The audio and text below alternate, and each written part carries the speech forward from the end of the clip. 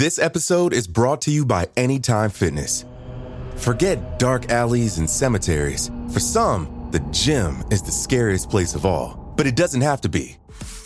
With a personalized plan and expert coaching, Anytime Fitness can help make the gym less frightening. Get more for your gym membership than machines. Get personalized support anytime, anywhere. Visit AnytimeFitness.com to try it for free today. Terms, conditions, and restrictions apply. See website for details.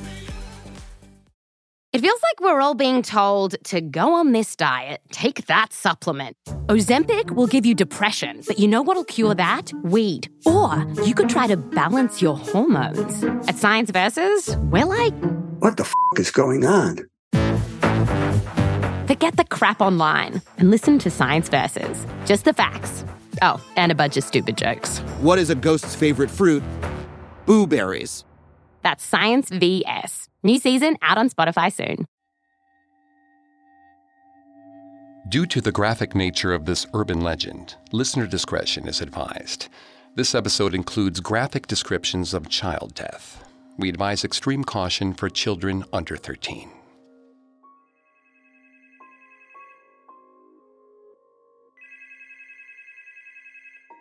It's your first real job. The first time you're responsible for something outside yourself. An empty house, 2 sleeping children upstairs. You have the night to yourself. You only have to watch. They have a designer closet and a big screen television. The homework you brought pales in comparison. So you indulge yourself, only a little, just a moment or two, enjoying the solitude in an opulent house. But it only takes a moment for an intruder to sneak upstairs. And once they're through with the children, you may run out of moments entirely.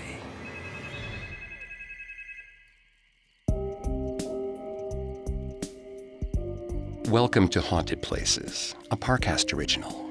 I'm Greg Polson. Every Thursday, we take you to the scariest, eeriest, most haunted real places on Earth and share their stories. This episode is part of our Urban Legends Halloween special. Every day for the month of October, we're presenting our spooky spin on an urban legend, then diving into the history of the horror. Like it or not, each terrifying tale contains a grain of truth. You can find episodes of Haunted Places and all other Parcast originals for free on Spotify or wherever you listen to podcasts. To stream Haunted Places for free on Spotify, just open the app and type Haunted Places in the search bar. At Parcast, we're grateful for you, our listeners. You allow us to do what we love. Let us know how we're doing. Reach out on Facebook and Instagram at Parcast and Twitter at Parcast Network. And if you enjoyed today's episode, the best way to help is to leave a 5-star review wherever you're listening. Listen to more episodes of Haunted Places and all Parcast originals on Spotify and wherever else you listen to podcasts.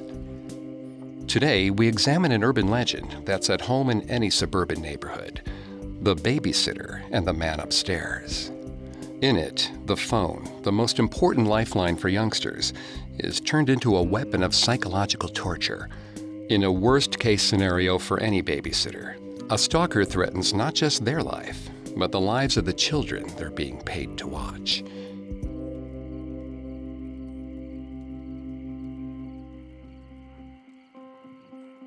Although many elements of the story change as it moves across the country, there are a few key elements that stay the same. A teenage girl is left alone with a child or children who have already gone to sleep. The phone rings. Sometimes she's threatened by a stranger. Other times, she just hears dark laughter on the other side. By the end of the night, the kids are dead. She didn't even notice it happening. Sometimes the police save her. In other tellings, they find more than just dead children. While teens pass around this story as a cautionary tale, a few versions describe the children pranking their babysitter with the scary phone calls in order to run around unsupervised. But bad things can happen to unsupervised kids, especially when there's no babysitter to protect them.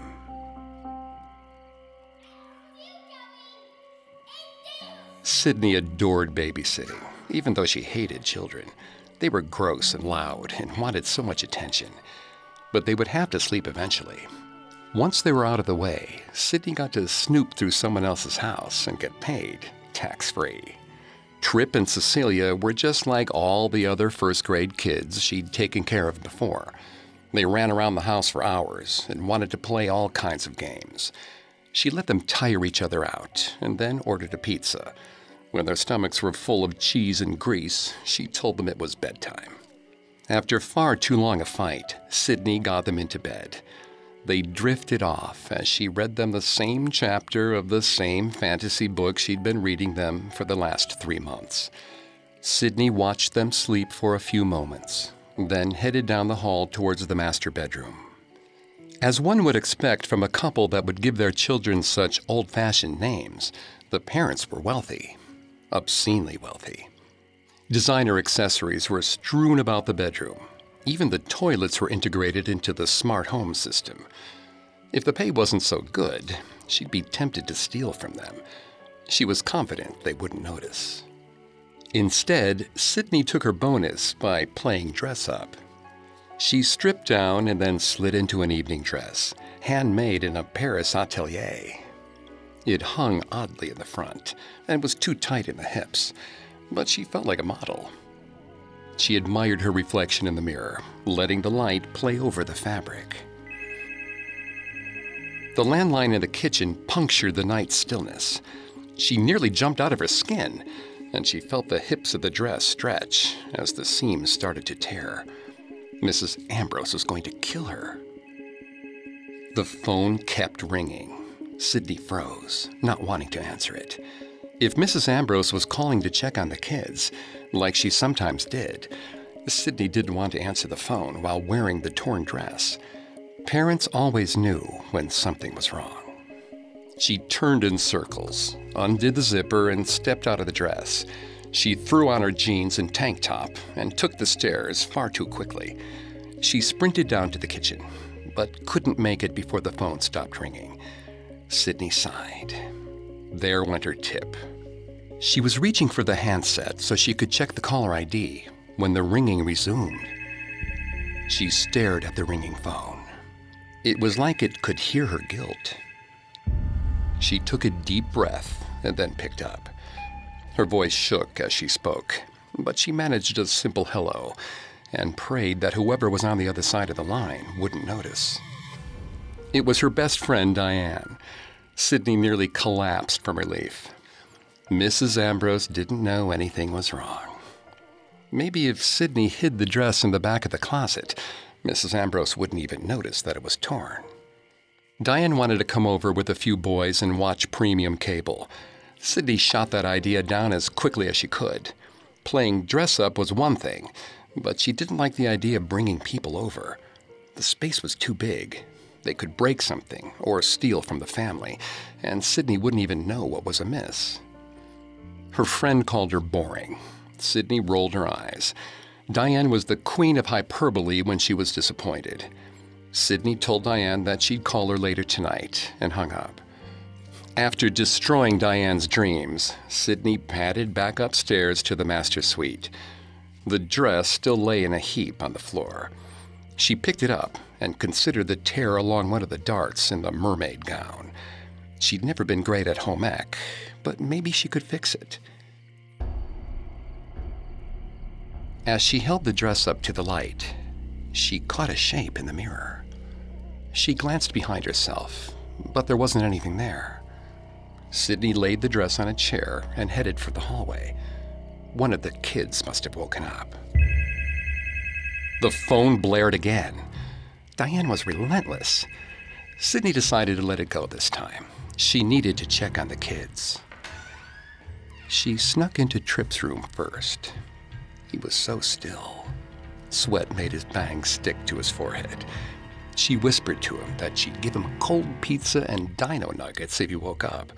He didn't respond, so she shut the door behind herself and headed for Cecilia's room. Cecilia had turned to the side in her sleep. Her hands were tucked under her chin, like an angel. Sydney whispered to her that she'd let her play "The Floor is Lava" and "The Dolls Are Ritual Sacrifices" all night if she woke.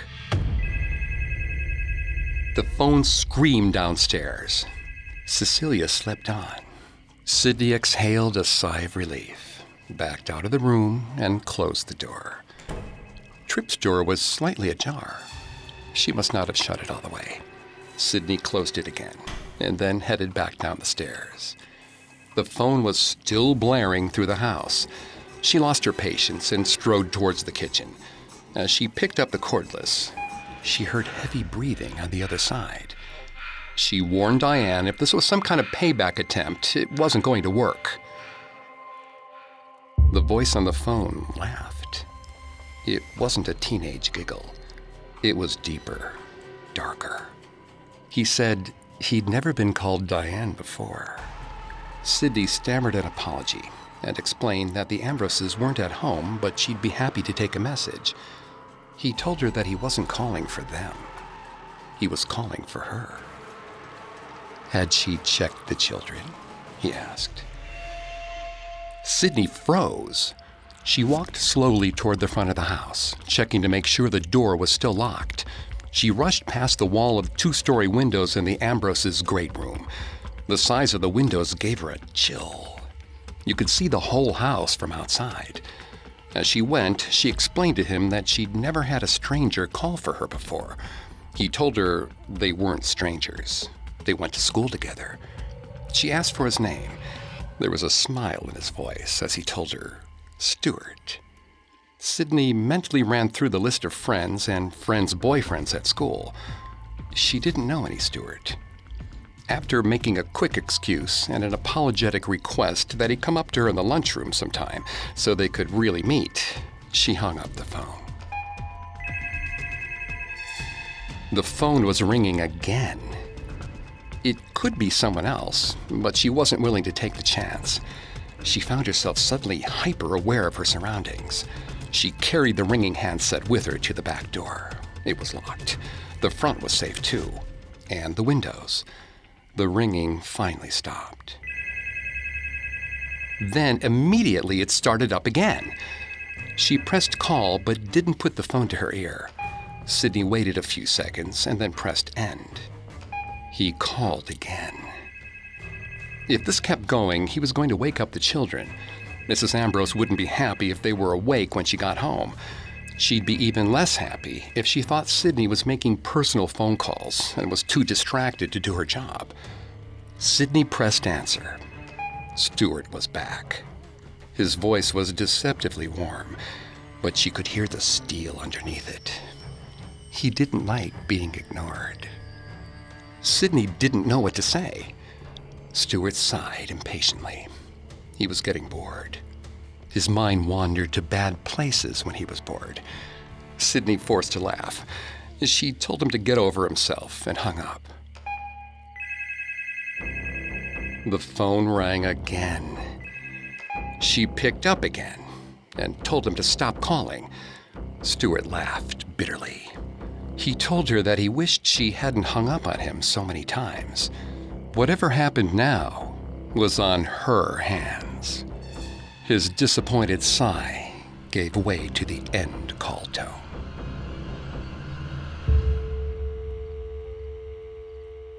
When we return, Sydney receives a house call. This episode is brought to you by Anytime Fitness. Forget dark alleys and cemeteries. For some, the gym is the scariest place of all, but it doesn't have to be. With a personalized plan and expert coaching, Anytime Fitness can help make the gym less frightening. Get more for your gym membership than machines. Get personalized support anytime, anywhere. Visit AnytimeFitness.com to try it for free today. Terms, conditions, and restrictions apply. See website for details. Now, back to the story. Sydney dialed star 69, but couldn't reconnect to the voice that was calling her over and over again. They were idle threats, she told herself. This guy who called himself Stuart wouldn't really do anything, right? Figuring out her schedule and the phone number of the Ambroses didn't mean he was planning to hurt her. Maybe he was just shy. Diane knew everybody. She would knock some sense into him the next day at school. Just in case, she surveyed the kitchen. There were a few knives and a wooden block and a pair of kitchen scissors. Sydney doubted she would be able to stab someone, even if it was for her own survival. She couldn't even eat meat. She wanted to laugh at herself. A series of phone calls, and she was already contemplating being a final girl. She needed to breathe. She heard a floorboard creak over by the stairs. Her hand shot towards the knife block, almost of its own accord.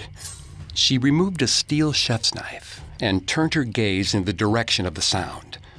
She could do this. She was the babysitter. It was her job to keep the kids safe. She was resolved. She shoved the handset into the back pocket of her jeans and adjusted her grip on the chef's knife.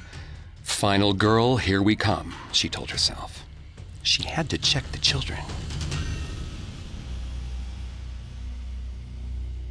She knew what had made that creak. It had been the third step of the stairs leading to the children's rooms. Sydney had caught Tripp trying to sneak downstairs for a snack after bedtime enough times to recognize it. But Tripp had learned by now to skip the step. It couldn't be him. Someone else was in the house. But to reach the stairs, she had to cross the dark living room. It was massive, only lit by the frozen explosions of the action flick she'd settled on watching earlier in the night. She had loved the giant entertainment center and massive couch. Now, all she could see was how much furniture filled the room. There were a million places for someone to hide. She tried to keep her grip on the knife firm, but it was already slipping in her sweaty palms. Sydney approached the staircase. She lifted her foot carefully. If Stuart was in the house, she didn't want him to know that she was onto him. She brought her foot down slowly, searching for any kind of sound. But nothing came. The third stair lay in wait, as if mocking her. She raised her foot, then gingerly lowered it onto the step, hoping it would not squeak. The phone made her jump. The knife clattered to the floor. She lost her balance and flailed wildly for the banister. Her fingers made contact, but the sweat on her hands made it impossible to grip the wood. Instead, she slid backwards through space, falling. The impact knocked the air out of her lungs. She could feel where the bruises on her legs would be tomorrow. But all that mattered was the phone. She didn't want to answer. If it was Diane and her new boy toy, she'd feel like an idiot for falling for some stupid revenge prank. If it was Stuart, she didn't know what to expect. If it was Mrs. Ambrose, she didn't know how to explain her fears without sounding like she'd finally lost it. But the phone was also in her pocket. If someone was in the house, they could hear the ringing. They would know where she was. She hit answer and stammered out a hello. Stuart was back. He told her that he'd been very busy in the 5 minutes that they'd been off the phone. Stuart wanted to know if she missed him. Sydney said yes, happy that she didn't have to lie. The silence that lingered after his threat was too much for her. Now, at least she had him where she could hear him. It was better than nothing. She could hear the smile in his voice. He liked being missed. And now that he'd given her a taste of what could happen when she made him mad, she'd do better in the future. Sydney agreed with him. His absence was a terrible loss. Stuart laughed. His absence wasn't the punishment. He needed both hands to deliver his punishment, and he liked keeping her in suspense. The silence was just an appetizer. Sydney's blood ran cold. Her mind raced with horrible scenarios. Pain, destruction, death, all visited on her and the children. As if sensing the change in her mood, he told her that she'd just have to do a little digging. Maybe in the backyard. Sydney checked the windows. It was too dark for her to see outside. She flipped the switch for the yard lights. The backyard was undisturbed. He laughed again. The sound made her skin crawl. He said it was up to her to clean up his work. Oh, and she might want to put some more clothes on, he added. It was cold out there. Sydney looked down. She was still only in the camisole she'd yanked on after the dress debacle. There was no way he'd know that unless... The floodlights outside suddenly turned off. Sydney hung up and dialed 911. Call waiting beeped in the background. She couldn't switch the phone line. He had seen her. Not at school, but in this house. He was here. The operator asked what Sydney's emergency was. Sydney couldn't find the words to describe it. He'd threatened her, hadn't he? The events were slipping from her grasp, a tangled series of images and sounds, tinged with fear. She told the operator that she was babysitting. Someone was in the house with her. He said he knew her from school, but she didn't know who he was. She didn't even know where he was, but he was using the phone to taunt her. The operator told her the line was for genuine emergencies, not high school shenanigans. Sydney's voice cracked as she asked for help, swearing that she was in real danger. The line went silent for a moment. The operator began to take her information. Then, the line went dead. She rushed to dial again, but... Stewart was back in her ear again. She could almost feel him breathing behind her, even though she kept her back to the wall. He told her that once again, she'd done the wrong thing. But he had prepared for that already. The clock was ticking. She might want to find his surprise before the police did. They wouldn't be pleased with her. Sydney didn't know where to look. She went back towards the stairs. The knife she'd dropped was missing. His words echoed in her mind. Had she checked the children? She grabbed one of the bars on the stair railing and pulled, yanking it away and sprinting upwards. She was doing exactly what he wanted. But her feet carried her up the stairs anyway. She threw herself through the door to Tripp's room, nearly falling through the entranceway. It felt darker than it had been earlier. A few fragments of light were jagged against the black, revealing a wall of toys, their blank eyes all watching her. Her fingers trembled as she flicked on the light switch. He looked like he had before. Sweat-caked brow, peaceful expression. But the sheets below his throat were stained red. A gash ran across his throat, a dark red smile beneath his sleeping face.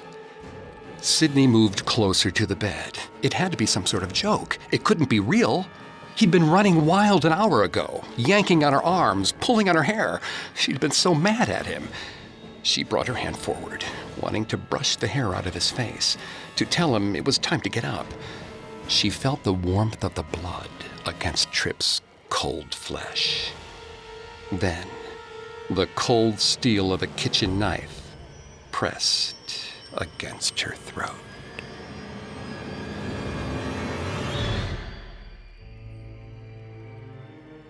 Folklorist Jan Harold Brunvand collected 3 different versions of The Babysitter and the Man Upstairs from 1971 to 1976, though he remarks that there are countless other versions.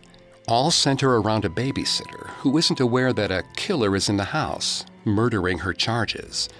In a humorous take, the threatening phone calls are only a prank, while in another, far more lurid version of the story, there are 2 teenagers in the house. One is maimed by the killer, and the final girl hears thumping upstairs. She investigates, only to discover that her friend's limbs have been severed, and she's trying to crawl away. Brunvand notes that while the phone is a pivotal element in the story, most versions have the killer calling from an extension inside the house, which was not a common setup, especially in the 70s. From Bye Bye Birdie onwards, the phone has been regarded as one of the most iconic tools of socialization for teenage girls. Even in an era without social media, chatting with friends on the landline after hours was one of the first forms of rebellion a teenager could find. It was a bid for a private life that her parents and teachers wouldn't know about. Folklorist Sue Samuelson points out that there are several elements of the story that are aimed specifically at reinforcing traditional gender roles. She contends that the man lurking on the top floor of the house, rather than outside or in another room, symbolizes man's dominance over women in the social hierarchy and the violent means by which he intends to exert his own dominance. He demands that she come upstairs to perform motherhood for him before he destroys her. Samuelson also mentions that babysitting is a job traditionally reserved for young women as a means of preparing them for raising children later in life. The babysitter's inability to realize the children are in danger is meant to hint at the deepest insecurities that future mothers may hold, and also make a statement about putting children before a woman's own needs or potential career. While the story itself has patriarchal origins, the phone motif in The Babysitter and the Man Upstairs has been used to create two of the horror genre's most iconic final girls: Jill Johnson in 1979's When a Stranger Calls, and Sidney Prescott in Wes Craven and Kevin Williamson's 1996 film Scream. The story has moved from a cautionary tale to a story of empowerment, but that empowerment only comes when the children are removed from the legend entirely. For that's The Babysitter and the Man Upstairs' most consistent element of horror. The children are dead, and it's all your fault. So don't forget to check the children.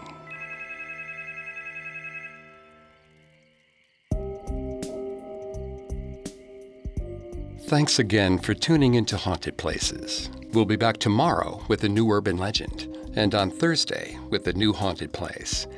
You can find more episodes of Haunted Places and all other Parcast originals for free on Spotify. Not only does Spotify already have all your favorite music, but now Spotify is making it easy for you to enjoy all your favorite Parcast originals, like Haunted Places, for free from your phone, desktop, or smart speaker. To stream Haunted Places on Spotify, just open the app and type Haunted Places in the search bar.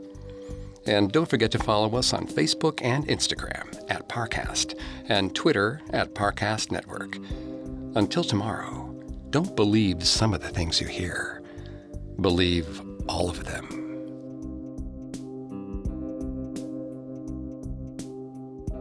Haunted Places was created by Max Cutler, is a production of Cutler Media, and is part of the Parcast Network. It is produced by Max and Ron Cutler, with sound design by Kenny Hobbs. Production assistance by Ron Shapiro and Paul Mahler. Additional production assistance by Maggie Admire and Freddie Beckley. This episode of Haunted Places was written by Lil D. Ritter and Jennifer Richey. I'm Greg Polson.